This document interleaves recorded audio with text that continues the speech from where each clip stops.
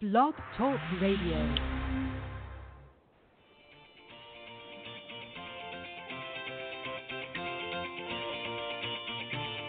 Good morning, everyone. Welcome to the Women of Golf Show. I'm Ted Odorico, and joining me is LPGA professional Cindy Miller, and we are your hosts.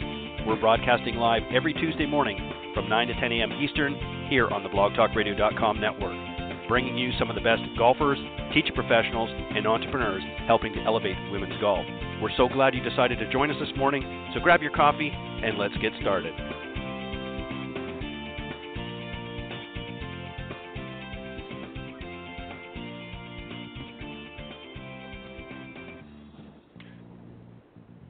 All right, good morning, everybody, and once again, thank you for joining us here this morning on the Women of Golf Show. I'm Ted Odorico, and right alongside, of course, each and every week is none other than Legends Tour player and LPGA professional Cindy Miller, and we are your hosts here on the Women of Golf Show. Good morning, Cindy. Good morning, Ted. How are you today? I'm doing very, very, very well. We were just talking here just off air just a moment ago about, of course, what a lot of people have been talking about over the last couple of weeks is Hurricane Dorian, which has been very slowly, Cindy, making its way up the eastern side of the U.S., of course, after much devastation, if you will, in the Bahamas area. We here in Florida were pretty lucky. We skirted most of it. But it's even reached up into Canada. I spoke to some friends here recently, and it actually made its way up into the PEI and Halifax, Nova Scotia area. So it's been a long-reaching hurricane. How about up your way? Did you guys feel any after effects of the storm at all? No, nothing. In fact, it's going to be 82 and sunny today. Wow. Yeah, we're going to be in the 90s down here in Florida. So, but anyways, we got a great show. It's always interesting. We get to feature some of the up-and-coming stars, if you will, working their way towards the LPGA, and today's no difference. We've got a young lady, Alejandra Llaneza. She just won the this past weekend's Garden City Charity Classic. This is her second win, Cindy. And then a little bit later on, we're going to be joined by LPGA Class A teacher professional Karen Nicoletti. She'll be joining us on the second half of the show. But let me just tell everybody a little bit about Alejandra, and then we'll bring her out here and talk about her most recent win and some other things as well. She's 31, a native of Mexico City, Mexico. 8 starts at the LPGA Tour from 2005 to 2012 as a non-member. She was part of the Mexican national squad at 2008 World Amateur Team Championships. She's an alumna of the University of Arizona and All Pac-10 second team selection in 2009. Finished tied 88 on the final stage of the 2011 LPGA qualifying tournament to earn membership for 2012 Symetra Tour season. And as I mentioned, this is her second win. Her first win was at the 2015 Regional Healthcare Foundation Women's Health Classic on the Symetra Tour. And, of course, as I just mentioned, she won the 2019 Garden City Charity Classic here just this past weekend. So, Cindy, let's welcome our very special guest to start things off, Alejandra Llaneza. Hello, my dear. Hello. How are you, Cindy? How are you? I'm doing good. well. When's the last time I saw you? I was trying to remember. It might have been a couple of years ago, maybe more than that. Right? Where were we? Yeah, but I think we were in Rochester. This girl. Yeah. Yeah. Yeah, Rochester, New York for the Symetra Tour event there, the Daniel Downey Classic. And thank you for having me, Ted. You're welcome. You're welcome. We are so glad you're here. So I have to start this off, Ted. So This girl is a real player, and as witnessed by her bio, there's been ups and downs. And tell us what the last 3 months have been.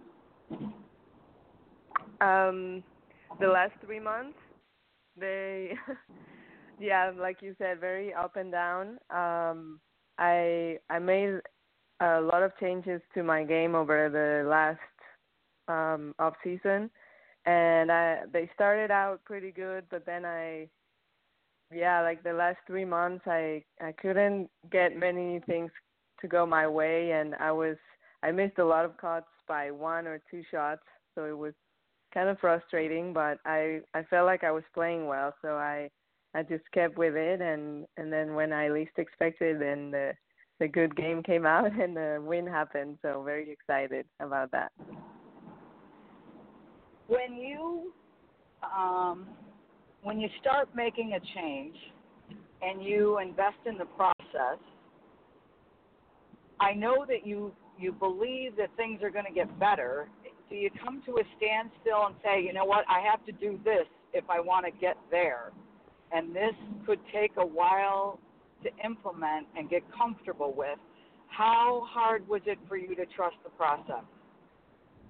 Yes, like you said, I think I got to a point where I felt like what I was doing wasn't going to get me to where I wanted, and then I really do think the game has been getting better every year. I've been pro for 8 years, and you can see it in the scores and the level that the players have both on LPGA and Symetra Tour. So I was like, okay, I know I want to keep playing golf, so I'm going to have to make some changes. And I think I was at a point where I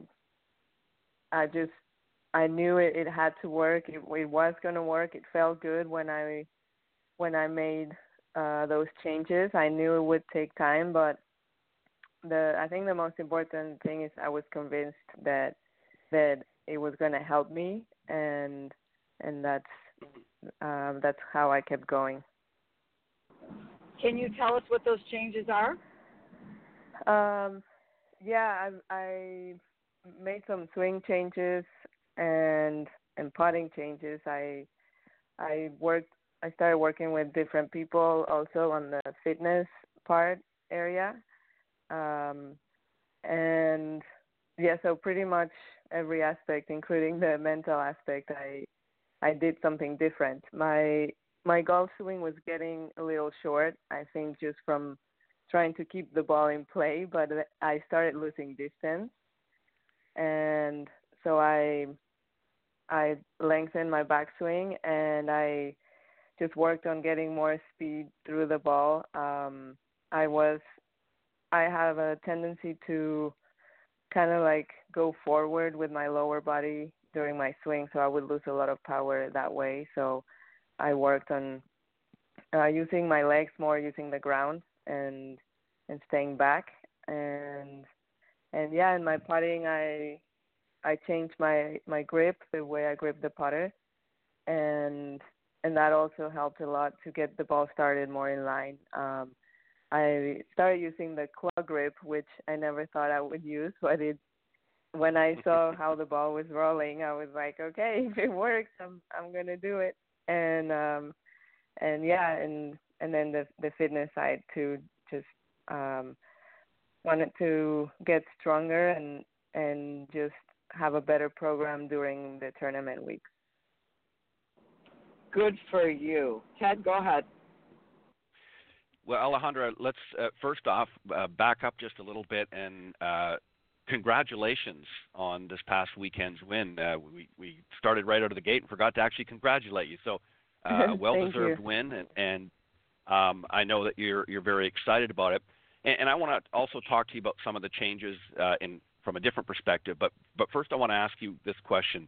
As I mentioned, you won back in 2015, and there obviously was a point in time that you felt that you needed to make some changes. It was basically 4 years since you won that last event. Was there a period in time where you started to lose a little bit of confidence, and was that part of the deciding factor that I need to make some changes? Yeah, I think there was a point. In 2017, I won the Pennsylvania Women's Open tournament, which was very exciting for me since I hadn't won in 2 years. But it wasn't part of the Symetra Tour, and then I had LPGA status since 2013, and then in 18 was the first year that I didn't have any, and I think my best finish was a top 10 last year, and I did get to a point where I'm like, I know that, golf is a sport where you sometimes go through ups and downs, and you never know how long they're gonna last. So right. I mean, it's not that I lost hope, but I was, I guess, a little discouraged that things were not working. But what I told myself when I turned pro is I'm gonna play until I don't enjoy it anymore, or until I really want to do something else. And the thing that was constant is the fact that I still love the game and I still wanted to play. So that's what drove me to realize that I wasn't where I wanted or needed to be to play at where I want. So I was willing to make all those changes. So yeah, there was a period of discouragement and just uncertainty, but my desire to play was still there, so that's why I decided to do that. Yeah, and it was obviously an important step for you, and it paid off. You ultimately came back and you won, as I said, this past week in the Garden City Charity Classic. What did you say to yourself mentally? Obviously, physically, you knew you had to make some changes in that. But when you kind of, and I hate to use this word slump, but it's used quite often in the golf industry that, this player's kind of gotten into a bit of a slump. What did you say to yourself mentally? How did you sort of pick yourself up emotionally and spiritually, if you will, to say, okay, I've got to do something now. I know I've got to make some physical changes, but I also got to work on the inside as well. What was the thought process there? For sure. I think, the number one thing was I asked myself, do I want to keep playing? Like, even if I don't know what's going to happen, and the answer was yes. And then you mentioned spiritually, and I did started to get more into meditation and breathing exercises, and I've had some people that have helped me with those things, and I started to visualize how I wanted to feel on the golf course, and really try to search for the reason why I play golf, because I think if you have that clear, then it's you can move forward with more confidence because you know why you're doing it. And I think it can be different for some people, and I also realized that I was so worried with the results that I was forgetting to enjoy the game and to enjoy the process and enjoy putting in the work. I was just mostly worried, like, oh, is this going to happen? I need to finish in this spot to get to here. And then, like, when you start to get to worry about all the math in the game, then you forget to actually play it. And what I like I said, I did more meditation and breathing work, visualization, and also they were asking me, like, if I drew on the experience of winning in 2015 for this week. And it was funny because when I got there that week, I just had a very calm feeling, and I was more remembering the times that I won growing up when I was just playing golf and having fun and enjoying the challenge of every single shot and not worrying about everything going on outside, but just mostly my connection with the golf course and the golf game. Very interesting. Alejandra, we've had many, many young ladies such as yourself here who've also won on the Symetra Tour. Of course, we interview the winners every week, and that's a very interesting thread that you just explained. Very, very common with many of the other players. At some point they have that, lack of confidence. They're not sure, but they all seem to come back to the same thing, and that is going back to just having fun, just enjoying the game and not worrying so much about. Obviously, they're concerned about how they play. They want to play their best, but they all sort of have that same common thread as what you've just explained. So I think there's I think as you mature and develop as a player out on tour, you begin to understand that it's not always a constant grind. That sometimes you just have to relax and just be calm and be at peace, if you will, on the golf course. And obviously, it served you well this past weekend. I want to ask you one final question, and Cindy, I'm going to bounce it back to you, just to sort of play off of what Cindy was asking you about some of the changes in that. But I want to ask it from a different perspective. You've already explained the reasons why you changed, but I want you to maybe, for those listeners out there that are maybe struggling with their own game, of course, they may or may not be playing competitive golf, but they've tried to make changes. That's not an easy task. What advice would you give to our amateur golfers that maybe are struggling with their game? There might be some changes that could be made.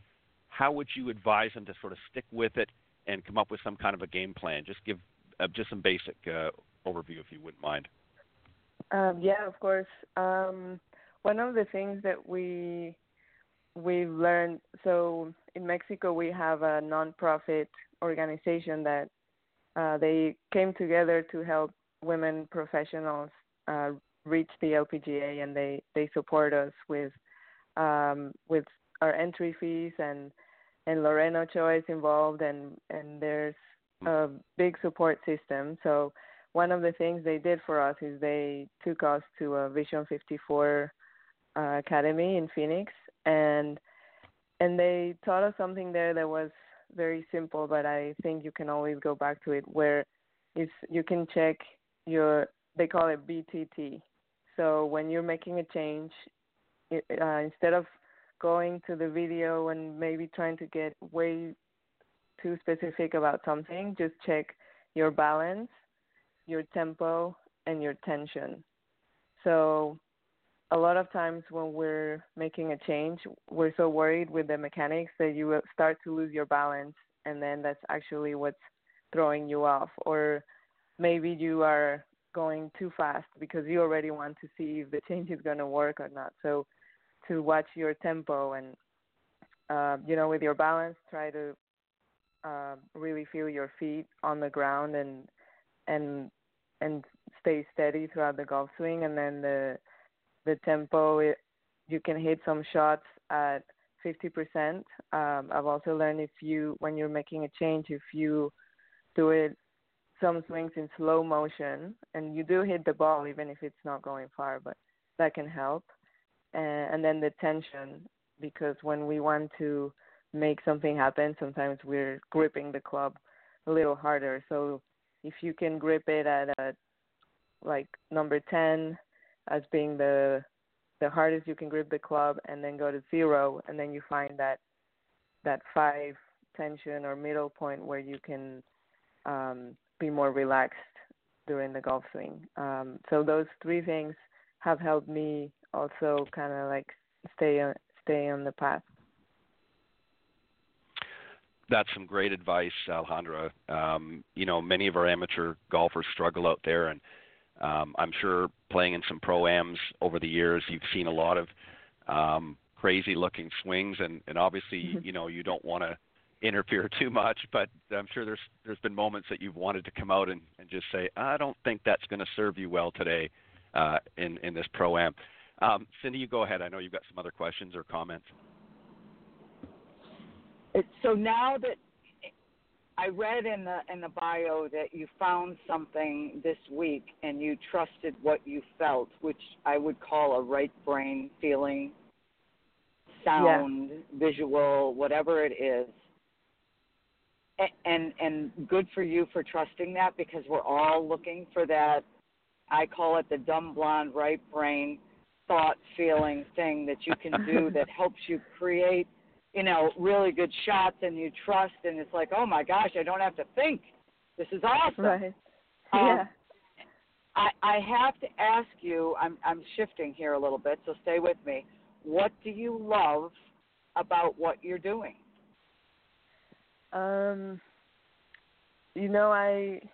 That's a question that I asked myself a lot during the off season, and when I was working also with my mental game coach. What I love personally is, I grew up playing by myself a lot, because I just love the game and I love the challenge. that you can always get better. You never reach perfection, but you can always improve at something. And so for me, I think is just being on the golf course and feeling like it's only the golf course and I'm like playing with it instead of against it. So I don't know if it sounds crazy, but that's what I love about the game is where you can be quiet enough to listen and to see what the golf shot is asking of you, and the best way that you can produce it. So for me, it's a very like personal connection with the golf course and the game, where it's just you and the game, and you can just trust your intuition and your feel for each shot. So that's what I enjoy the most when I can. And I actually experienced it the first few holes of the tournament. I was kind of worried about what everyone else was doing and where does she stand and where does she stand, and if I'm leading, now I'm one back, and then I'm like, you know what, I'm just gonna play golf and enjoy the game, which is why I play, and then let the rest take care of itself. And of course, it's easier said than done, and there were some times where I got back to results, but my main goal was just to stay in that playing mode and having fun and being that little girl that grew up just playing golf by herself and enjoying it. That is absolutely awesome. And I totally agree with you. I have a quick story. We've got a young girl that we teach who just graduated from college, and she wants to turn pro, and she's working with my husband, Alan, and she never really has gone low. And our son, who's a real good player, played at Augusta State, was like, she needs to learn to go low. And she was playing 2 rounds in the New York State Amateur, and she shot 76. And Alan said, I'm going to caddy for you the last round. And he went out there with Chelsea, and Jamie and I, my son, were texting each other. She's 1 under. She's 2 under. She's 3 under. She's 4 under. And then he's texting me swear words, initials of, oh, my God, right? And she's 5 under. She's 6 under. Well, Alan was going to caddy for her for just 9 holes, but she was 3 or 4 under at the turn, and Alan was like, I can't leave her now. And her dad is always like, come on, you got to go, results. So she ends up shooting 8 under par. She's tied for the lead, but she has no idea. She walks up to the girl she's playing with and congratulates her for winning because she was 7 shots back in the final round. She had no idea. And wow. So what you're saying right now is that she played golf. And Alan said, we had no idea what she was shooting. She goes, I know I was a lot under par, but I was really having fun just preparing and producing shots. So yeah. That's, you know what, that is such wisdom that you just shared, and it is the total truth. And I absolutely love going out by myself and just playing golf. And that's what we all need to do. And even if and when you ever quit playing, just know this, that relentless pursuit of your personal potential should never, ever end. So good for you. Thank you, Cindy. Thank you so much. Yeah, I think that's for me. I mean, people have different, like I said, reasons why they play, but maybe you and I have a similar one, and love just to go out and play the game, and then kind of forget about the world. Absolutely. So I just may you continue to do that, because if you do, you're going to not only have a lot of fun, but you're going to be very, very successful, and you're going to be satisfied within your own self, and that's the most important part of all of it. Exactly. Yeah. I think that's going to be my goal, and like I said, it's hard because you can easily get out of it, but hopefully I can continue to draw on that. And I'm just going to warn you about the committee of they. So, when somebody comes up and tries to knock you off of your mindset, just stand firm, make boundaries, create a fence around yourself, and say, nope, I'm not going there. I refuse. Okay, thank you. Thank you for the advice.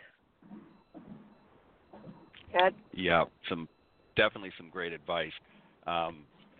You're exactly right, both of you. You know, I think that, you know, playing in a tournament is pressure enough, and I think when you have somebody behind you that's pushing you and pushing you and pushing you, even though it may be well intended, it can have unintended consequences. And obviously, you know, Cindy, in your story, you know, with Alan sort of just getting her to play and relaxed and calm and not really worrying about everything, yielded some fantastic results. So that's a great life lesson as well to learn.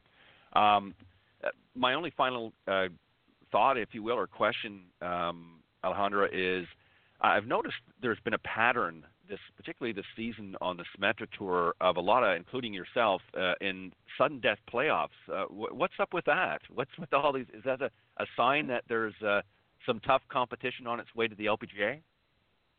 Yeah, I think definitely. I've also noticed the cuts have been getting lower, and many tournaments we've had cuts under par, which wasn't that common before. But yeah, I think having so many playoffs just indicates that the competition is getting better, and everyone has the same goal and is working harder, and they're more focused. So I think it's good for golf, but definitely it's making everyone step up and trying to get better, because yeah, the competition is getting stronger. And I mean, I was 9 under going into the last round, and someone shot 9 under on Sunday to tie me. Mm-hmm. So wow. That just shows you there's always that possibility, and there's always that person that can be inspired that day and shoot a really low round. So yeah, I think that's why we've had a lot of playoffs. It's just better golfers. Yeah, I've noticed that. You know, obviously the other tours, periodically you'll have a playoff in that, but I don't think there has been as many as what we've seen this season on the Symetra Tour. So that's a testament, if you will, to some of the strong young ladies coming up like yourself that are grinding it out each and every week to do their best. So, Alejandra, we want to thank you for joining us. It's been a pleasure, and you've really shed some light not only on your own journey, but you've deposited a few nuggets, if you will, for some of our listeners out there that may be struggling with their game on what it takes to really make things happen. So thank you, my dear, for joining us, and you're welcome to come back anytime. And even if you don't win, we'll glad to have you back on the show. Okay, thank you, Ted and Cindy, for having me. I enjoyed talking with you guys as well. Thanks, honey. All right. Keep it up. Okay. All right. Thank you. Yeah, keep it up. All right. Bye-bye. Okay. All right. That was Alejandra Llaneza, the winner of the Garden City Charity Classic this past weekend.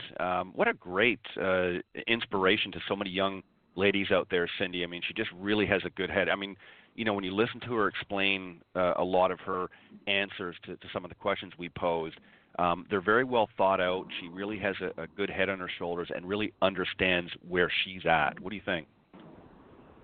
Oh, absolutely. And she knows what won't work. And I think that's right. 90% of it. It's like, oh, I can't think that thought, you know. And as soon as you start thinking about results, nope, go back to having fun. You are a little girl out on the golf course all by yourself. Go have some fun. And God bless. Yeah. And, yeah, and for not giving up. And she realizes she right. loves the game. So. Right, exactly. Great. And, you know, she referred to, you know, growing up and what she enjoyed most, and that's where she's kind of gone back to her roots. And, you know, she's 31. She's a little bit older, not a lot. I mean, she's still a young woman, but a little bit older than some of the others that we've had on here that were in their early 20s. So she's got a lot of experience that she's gained and knowledge that she's gained along the way. So I think that's helped as well. Cindy, very quickly, we've got a great promotional spot that we're going to play. Quickly set it up, and then we'll do that, and then we'll bring Karen out.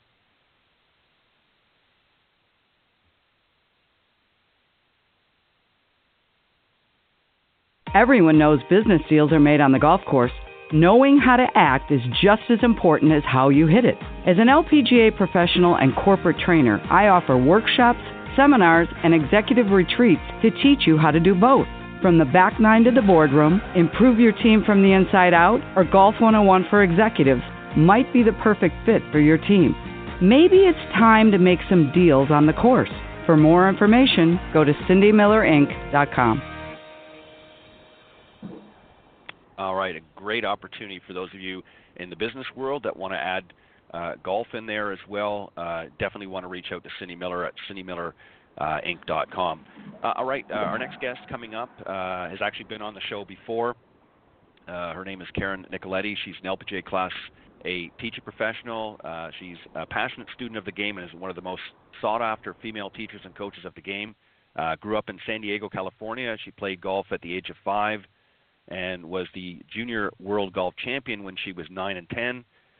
She's a graduate of San Diego State University and played on their golf team as well. Former tour player and, again, presently a Class A LPGA professional. She's also a former PGA member. Her passions in teaching took her to own and operate Nicoletti Golf Academy in South Carolina. She also owned and operate her own golf shop. Individually, she's been nominated for several prestigious awards, the LPGA Southeast Teacher of the Year, Top 50 Female Teachers in the U.S. by Golf for Women magazine, and U.S. Kids Top 50 Instructors and Best in State. And also just of note as well, she also enjoys working with individuals with special needs and various different handicaps. So, Cindy, let's welcome to the second half of the show a very special guest, Karen Nicoletti. Good morning. Good morning. How are you? We're doing well. Thank you so much for joining us. We're glad you could be here. Well, I'm glad to be here as well. I love talking golf. Nice. Cindy, go ahead and Where start are you right now? I am in Portland, Maine, freezing. Freezing? Really? It is a beautiful fall day. The start of the temperature this morning at 45. So it's kind of crazy for September 10th to be 45 degrees. Wow. You're moving. You're coming in and out. I don't know where you are, but you're breaking up a little bit on me. Is she doing that for you, Ted? Not as much, but yeah, it definitely breaking up a little bit. But Cindy, you go ahead and you start off, and then I'll jump in when you're ready. So tell us what you're doing this year. You move all over the place. You're changing games everywhere. I am. You know, I do mostly New England and Florida. I go to Florida for the winter, and I'm up in the New England area in the summer. And, you know, I am a teaching professional, but I'm also interested in, you know, getting more people to still continue to grow the game, to get more women out on the golf course. I mean, I hear it every day, whether it be in New England or in Florida. You know, I'm not good enough to get out on the golf course. You know, I just don't think women know how to start. And I feel like the instruction side of golf is we have to get them to be more comfortable to play golf out there. Totally agree. And where do you go in Florida? To Naples area. Nice. And where do you teach if someone wants to find you? How do they find you? Oh, yeah. I'm at Palmyra Golf Course in Bonita Springs. And you can always contact WinStar on Naples Bay. They just eliminated a teaching position. And so I was there for 5 years, but they'll tell you where I'm going. So as of right now, I'll be at Palmyra Golf Club in Bonita Springs. Awesome. Ted? Karen, welcome back. I know you were with us, I believe it was a couple of years ago that you joined us on the show. And again, as Cindy said, thank you for coming back. Growing the game, that's a term that, yeah, you're welcome. Growing the game is a term that we hear quite often. And I think there's, you know, our last guest, of course, who plays on the Symetra Tour and a little bit on the LPGA as well, you know, talked about really finding her game. You know, she kind of got, you know, the competitive juices going, if you will, and kind of got a little bit tough on herself, I'm sure, over the last little while, and she decided to scale it back. Do you think that one of the problems you mentioned a moment ago about, you know, women sort of finding themselves and you know, not sure if they're good enough to play out in the golf course, do you think that there's too much pressure being put on new golfers to be, you know, the next greatest, if you will, and that we need to find a different way of approaching and making it not necessarily simpler to play because it is a difficult game, but maybe more accessible and in such a way that people aren't as intimidated when they get out on the golf course. What are your thoughts? Ted, very much so. I really believe that women are struggling in or the professionals, how are we going to get women to go out on the game? We have to understand the first thing is make it fun. Make it fun. You'll hear a lot of women say that, they just feel intimidated standing on the first tee. You know what? Tee off on the second tee. You have to find ways to get them out there. I know Operation 36, they do a good junior program, but I've done Operation 36 where you start them at 25 yards and in. And when you get 36 and 25 yards and in, you go back to 50 yards and in. And I've done it. We used to do it with the juniors, and now I brought it into the women. And I get them, so you don't always have to tee off on the first tee. I want them to get their short game down, feel comfortable. But as Cindy would say, the most important thing is nobody really cares how good or bad you are as long as you're not slow.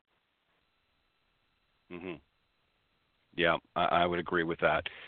Something else, too, and I've always said this, and I know there are still courses like this around, but maybe we need to, instead of having these, 6, 7, 8,000 yard courses, maybe we need to develop some newer golf courses that are more like your par 3 or executive style courses that aren't so intimidating. Because I know, I've taught many women executives as well over the years, and one of the things that they say to me is, when I'm standing on that tee and the hole is 400 and something yards away or even 350 yards away, they're like, wow, I've got to get to there.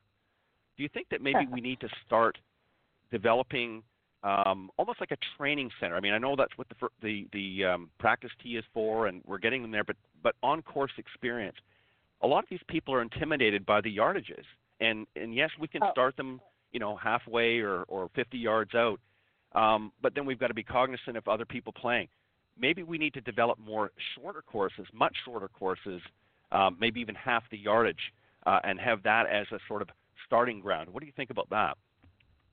Yeah, and I actually do that. I actually have a group of ladies that we come out, and I've encouraged them to start their own little group, kind of like either a 9-holers or a 3-holers or a 6-holers, but I have them do it in the afternoon when the course is less crowded, and I have them start from 150 and play 150 the entire way around. If it happens to be the par 3, you have to get over water, I have them tee off on the other side. I just want to get them to take it from the driving range to the golf course, understand how to keep up, then understand really that there are a lot of people. Nobody is perfect, and everybody's got to start somewhere. And I believe that by having 3-hole groups, 6-hole groups, 9-hole groups, in 100 yards and in, 25 yards and in, depending on the level of golfer, is I start to see women having more and more fun. And actually, I'm doing a golf trip with, I think I have like 40-something women now, and we're doing a 9-hole golf trip. We're going away, but at where we're playing is all 9 holes. We're only doing 9 holes a day. And they're happy with that. They get to shop the rest of the time. Right. Absolutely let me ask you one. A great idea. They always feel intimidated. Well, they feel intimidated. They can't go on this. Everybody's going on these great golf trips, and they're going out to some of the top golf courses. Well, they'd like to go to those top golf courses too, but they're not into playing 18 holes. They're not they feel uncomfortable. I just had someone bring it up the other day about, her husband was going to Scotland, and she wished she played 18 holes. She's not good enough to go over there and spend the money and so on and so forth. And I said, go out there. You have to take a caddy at most courses over in Europe. Go out there, explain yourself that you're not great, and go with your husband. Take a walk, but drop the ball in the middle of the fairway and play your own little course. No one says that you have to play from tee to green, again, as long as you keep up with the pace of play. Right. Well said. Let me ask one other question, and Cindy, I'll pass it back over to you.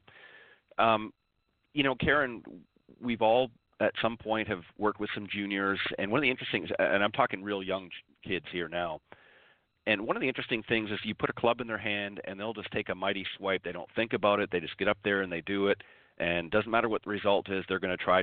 But something happens to us as adults as we get a little bit older. Suddenly, all of these messages start creeping into our mind. how do we get the adults, and in this case, women, to think like a child when they get up there on the tee? Don't play golf with their husband. No, I'm only kidding. No, it's they always got the teaching pros with them in the group. I say to them all the time, "Who told you that?" "Oh, the lady I was playing with." "Is the lady you're playing with good?" So no, I think that they need to get out there and think of one thing. I think what's happening in the world of teaching, that Cindy might agree with me, that we're getting way too technical. Way too technical. Yes. I can't get my lady members on TrackMan. My new beginning ladies out on TrackMan. They barely understand just the physics of the club, the game. And so I start them out, again, very, very small. And I think that's why I think the 25 yards and in is a great way to get people interested in the game. They see success. That's what keeps people in the game. If you see some kind of success early on, then you want to get better. And then right. I think that the world of teaching now is, all so tech-oriented that I think that you're losing a lot of people because they're like, "Oh, I'm not going to be able to do this. It's just way too complicated." And I think we need to sit back, go to the simplicity of a golf swing, using metaphors, grandfather clock, tick, tock, music that they like, just other things instead of talking golf as you're teaching. They can relate to other things. They can't really, "Oh, you play tennis. Let's talk about shifting your weight in tennis." And usually if you put it into something else they do in their life, that they understand it and it makes it more enjoyable for them. Right. Well said. And I agree with your first response. I'll change it a little bit. Certainly they want to play with their husband, but don't let him teach you the game unless you've got a divorce attorney standing there with you, because that's what's going to ultimately happen. Absolutely. Cindy, go ahead. I need to know where you're taking these women on this 9-hole trip. I think that's a great idea. We're going to Somerset up in the northern part or the southern part of Maine. We're doing a trip there, and we're also going to Boston. We're going to go into Boston and play one of the great Granite Link golf courses right there in the city, and then go do lunch in the city. So we'll go play 9 and then go and one trip? Yeah. Yep. Well, not to Somerset. We're going to go down there. We're going to spend the night, have dinner, maybe have a glass of wine or two, do a little instruction in the morning, and then go play 9 holes and come back to Portland. And then my Boston trip, we're going to get in the car, drive down. We're all going to probably this trip I'm going to get a van so we all can be together, go down there. We're going to play golf, no instruction, play golf 9 holes, and then go into Boston for lunch and then come back, have a little lobster roll. What a great idea. Yeah, well, 9-holers feel like they're left out. And, some were in Florida, my 9-hole group was 140-something women. And we hope that out of that 100-something women, that they move into 18. Some will never move into 18. They don't take golf seriously. And who cares? Exactly. Who cares? They're playing golf and having fun. That, and like you said, it's all about having fun. Some people take it social. I always say, especially for some of my senior ladies in Florida, as you know, Ted mentioned that the courses are getting so long, that I made up my own little scorecard for them. And I write my Thursday group scorecard, and I literally make a card for them with the ladies' names on it, and I put them teeing off on the par 3 over the water, because my seniors can't make it over the water anymore. What do? Quit playing the game of golf? Absolutely not. Right. So I will put another tee on the other side, and it's a really small par 3, and it might be 30 yards. But wouldn't you love to play the game knowing you could get a par? We're getting an opportunity to maybe get a birdie. I mean, a lot of these seniors have been playing for a long time, and the courses just keep getting longer and more difficult. So I try to make their own course up for them. These ladies are not going to play in any tournament tomorrow. They're not going to be entering. They don't need a GIN number. They just really want to come out, play golf, and go have lunch. There you go. Great job. Wow. Yeah, that's fantastic. I got the 9-hole golf trip ideas because I would take 18-holers And a couple of their friends would say, God, I'd love to go, but I can't play 18, you know, and I don't want to slow you up. And so on that, what started was my 18-hole trip. I would take some friends, and then one of the foursomes would do 9 holes. And so then I thought, why don't I just start taking a bunch of beginners, have fun, get to go see other beautiful golf courses. And I'm in the process right now of reaching out to other clubs and seeing if any of their ladies would like to meet my 9-hole ladies at a public golf course, or, you know, sometimes they play at a private and they can swap back and forth. I think the more women you get together and friends and that beginning the game, they'll stay with the game. Absolutely. Absolutely. Good for you. That's awesome. Yeah, that's fantastic. Very well said. I just feel, you know, I mean, women's golf, Cindy, you can maybe answer this. I mean, we've come a long way. Do we have a long way to go still? Absolutely. When we start to think about the women, what they spend in the golf shop, I think when you go to get a job now, you know, we're expected to say, what can we bring to the table as a female instructor? What the club, you know, what do I bring? You know, I hope I bring more women up there to help food and beverage, to help grow the game, to help get out there with their grandkids. It's just a win-win, I believe, if you get more women playing the game of golf. You know, you got your grandkids now, you've got your girlfriends, and so on and so forth. Yep, it's a family affair. Correct. You're right on the money. Well, we should do some 9-hole golf trips together one day. That'd be a blast. Yep, we should. Yeah, it would. Great idea. When you going to Florida? I leave to Florida at the end of the month. Going to go out to San Diego for a wedding and then go probably play a little Torrey Pines is my hope. And that was my high school golf course, was Torrey Pines. How about that? Whoever would have thought it was the U.S. Open. Yeah, that's crazy. And going to go out there, come back here. It just really depends on the weather. You know, when it starts to get really, really cold here. After, you know, most short seasons, Labor Day, they all start to think about going south and finishing up and getting ready to take the move down south. Yep. Same thing here. Did you here. enjoy your time in Nantucket? When I saw you I did not go to Nantucket. Oh, you didn't go to Nantucket? No, I did not go to Nantucket. No, I went to Boston for the BJ's Charity Classic, and Alan and I taught a bunch of beginners, business people, how to play the game of golf and use it as a business tool. And then most of the legends were players. You know what? You're getting old, Cindy. You're getting old because I was with you there. Don't forget I was there. Doing the same thing as you. Oh, that's right. What the heck? Yeah, no, I didn't. Wow, how am I doing? And I'm like, why did you think I went to Nantucket? So you're just as old as me, so shut up. I was like, I was with you. I had to sit and listen to you talk. Yeah, you did. But you had a great group of people. So, no, I did not play the next day, and I did not go to Nantucket. I was fortunate to be invited 2 years ago to do that, but I've never been to Nantucket. So I don't know what I have to do to get invited on that trip, but I'd like to be a fly on the wall. Well, I think you, me, and Ted should just go out to Nantucket, and we'll just call up there and make our own little group. There you go. I would love that. We'll take the 9-holers. That's there right. You go. They'll go. Nantucket, they don't mind at all.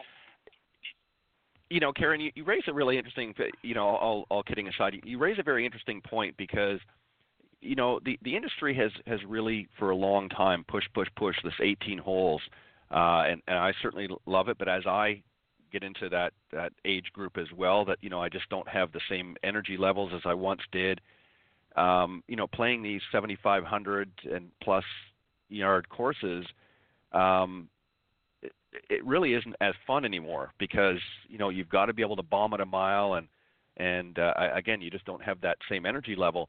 And as an older player, and I'm certainly not over the hill or anything, I don't want to infer that, but, you know, you want to be able to have fun and enjoy your round. And when it becomes that it's no longer fun, I think this is what causes a lot of our senior golfers to drop out of golf. It's not because they're not improving so much. Certainly that's part of it. They understand that you know, things change. We change as human beings. But when it's no longer fun, to go out on the golf course because now you're shooting, in the triple digits, and you spent most of your life to, try to get into double digits, and now it feels like you're going backwards. So maybe we need to change the mindset of the industry and say, hey, there needs to be more than just this one option. What do you think about that? Oh yeah, you know what? I've got a couple of gentlemen that are very old at the club up here in Maine, and they've been playing together this same foursome for years. And one just got ill, and so unfortunately he had to back out. And they were all thinking that the group was going to they're not getting any better. They can't get over the fescue, blah blah blah. So I told them, why don't they play a scramble, a best ball between them? Mm-hmm. And so they did. So they start every week. They come out and they play their 9 holes. And they start on the backside when we don't have anybody making the turn, and they play their own little best ball scramble. They pick the best one, and they can heckle each other. It's crazy listening to them. Like, today we used all of Joe's drives. It's so cute to watch them still enjoy the game. It really is. Yeah, and it is, right. And that's a smart play, really, to do that, because they each can bring something to the round and still have fun. They're not playing, to win the U.S. Open or, Augusta or something else. They're just out there to have fun and some camaraderie with their friends. I want to ask you one other final question, and as we get close to the end of our time, because I mentioned, that you've worked with many special needs and obviously folks with some different handicap challenges. I came across a very interesting statistic. We had a guest on a few years ago who actually is referred to as the left-handed lady, and she has a deformity from birth. And her mission is to make others aware that just because you have some challenges doesn't mean you can't play golf. Well, one of the stats that she read out to us was that there are nearly 24 million, that's with an M, here in the United States that have some sort of challenge, whether it be physical or other, here in the United States. Many of them are not playing golf. Is that an opportunity for the industry to say, we need to address this issue? They're always wanting to grow the game. There are many people within that category that would love to play golf, but they don't think it's for them because of the challenges that they're facing. What can we do as an industry to change that? When you go to, great question, and I find that when you go into an area or a town and one of the things that you want to do as a golf professional, I believe, is support your community. So when I come up here, I found the Blind Association, something to do with the blind. I went to their office. I reached out to them and asked them if they did any field trips, and if they didn't do any field trips, do they do any activities, or can I do a speak for them and talk about playing golf and down in Fort Myers. I had it real close happening in Myrtle Beach for a while when I was in Myrtle with my own school, is the Miracle Network. It's a baseball, and they go to the baseball field for handicap. And I got them out there playing golf on the baseball diamond with snag golf equipment. And if you're not familiar with snag, the more plastic and tennis balls. And so nobody was hurting themselves with all different types of handicaps. So I think if you team up with someone in the area that might work as in physical therapy with older people. I've gone to, in Myrtle Beach, I used to go to the senior living places, and I would set up my own little course with the snag, and they loved it because they played when, a lot of them, Alzheimer's, they don't remember, but so I made it like a putt-putt forum at their senior living home. And, I think there's many opportunities if you reach out, and they can't get enough help. I go to military bases, guys, amputee programs, because I was fortunate enough to teach a lot of the wounded warriors that, the soldiers that have injured themselves when I was at Reynolds Plantation. And, I reach out to those amputee programs and ask them if I can do a clinic for free. Can they come on out and play? And I get just as much satisfaction. Guess what? They're like, maybe we can play. And I'm hoping that one of those, if they continue to play, then they'll grow the sport.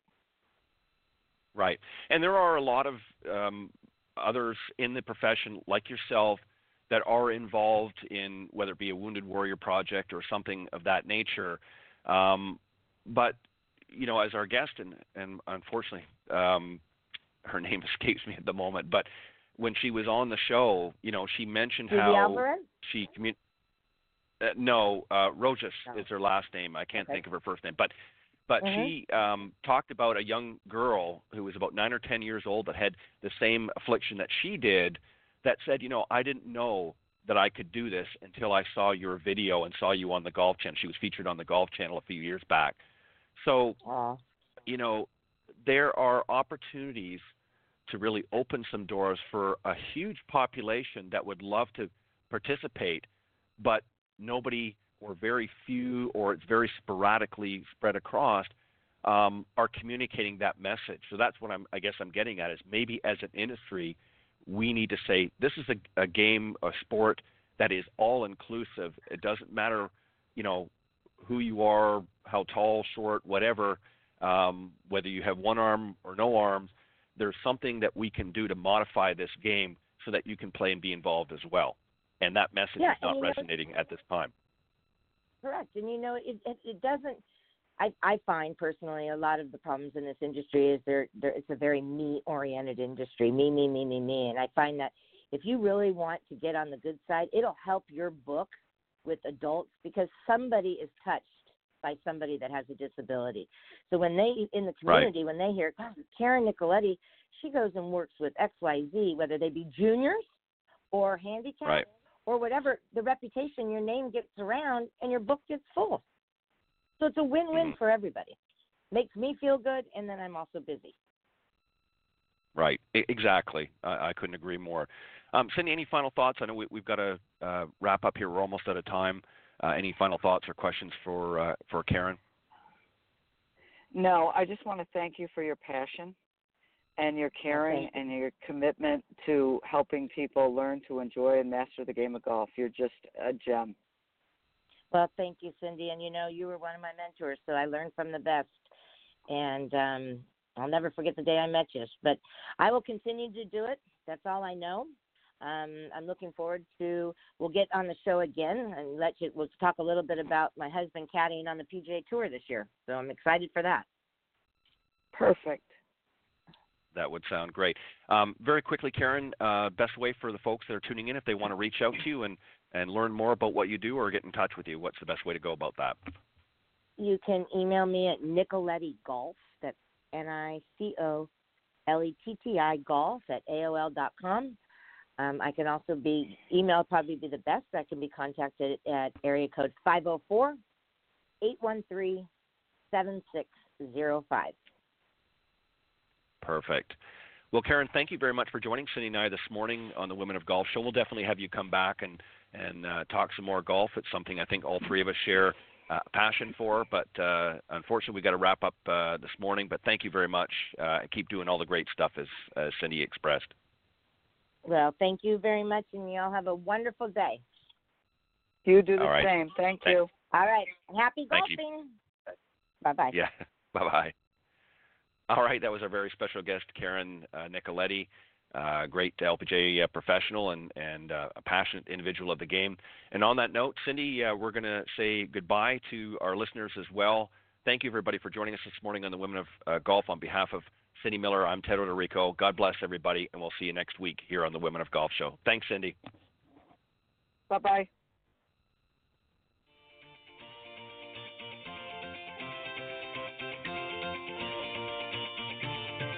Thanks for listening this morning to the Women of Golf Show.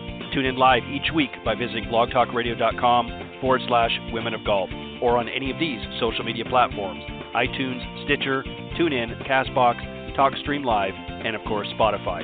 If you can't join us live, check out our on-demand section for previously aired broadcasts. To get updates for future shows and upcoming guests, you can follow us on Facebook at Women of Golf. You can also follow me on Twitter at TedandBuckCEO and Cindy at Cindy Miller Golf. Please remember to join us next week on the Women of Golf Show. See you next time. This has been a production of the iGolf Sports Network.